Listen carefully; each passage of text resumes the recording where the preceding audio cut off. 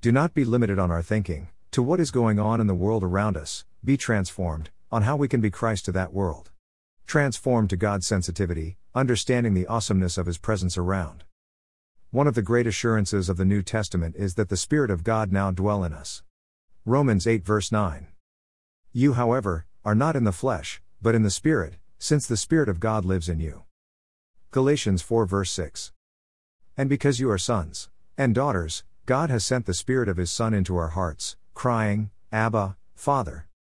It is incredible to think and almost beyond our comprehension to think of God being so close, and so accessible to us, but it is the true reality of our experience as believers. It is a transforming truth that should lead us into greater thanksgiving and worship of our loving God.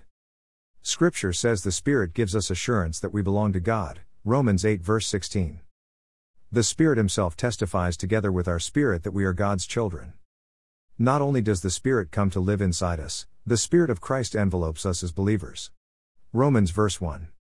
Therefore, no condemnation now exists for those in Christ Jesus, because the Spirit's law of life in Christ Jesus has set you free from the law of sin and of death. Transformed in Christ, the in word means enveloped, we are enveloped in Christ Jesus, and we have His Spirit living inside us. Transforming understanding, the presence of God is all around us. Living in the presence, God has also given us His Spirit to empower us to make known the redemptive message of the gospel. This gift and provision is not just for some believers, but is for all believers. Provision is too good, just to keep to ourselves. Living in the presence, as a holy God, He calls His people to live in holiness, for after all we are living in Him. Leviticus 11 verse 44.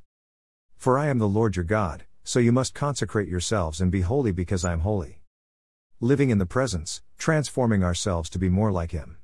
If we allow ourselves to be transformed by who we are in Christ, we will truly understand Isaiah 54 verse 17.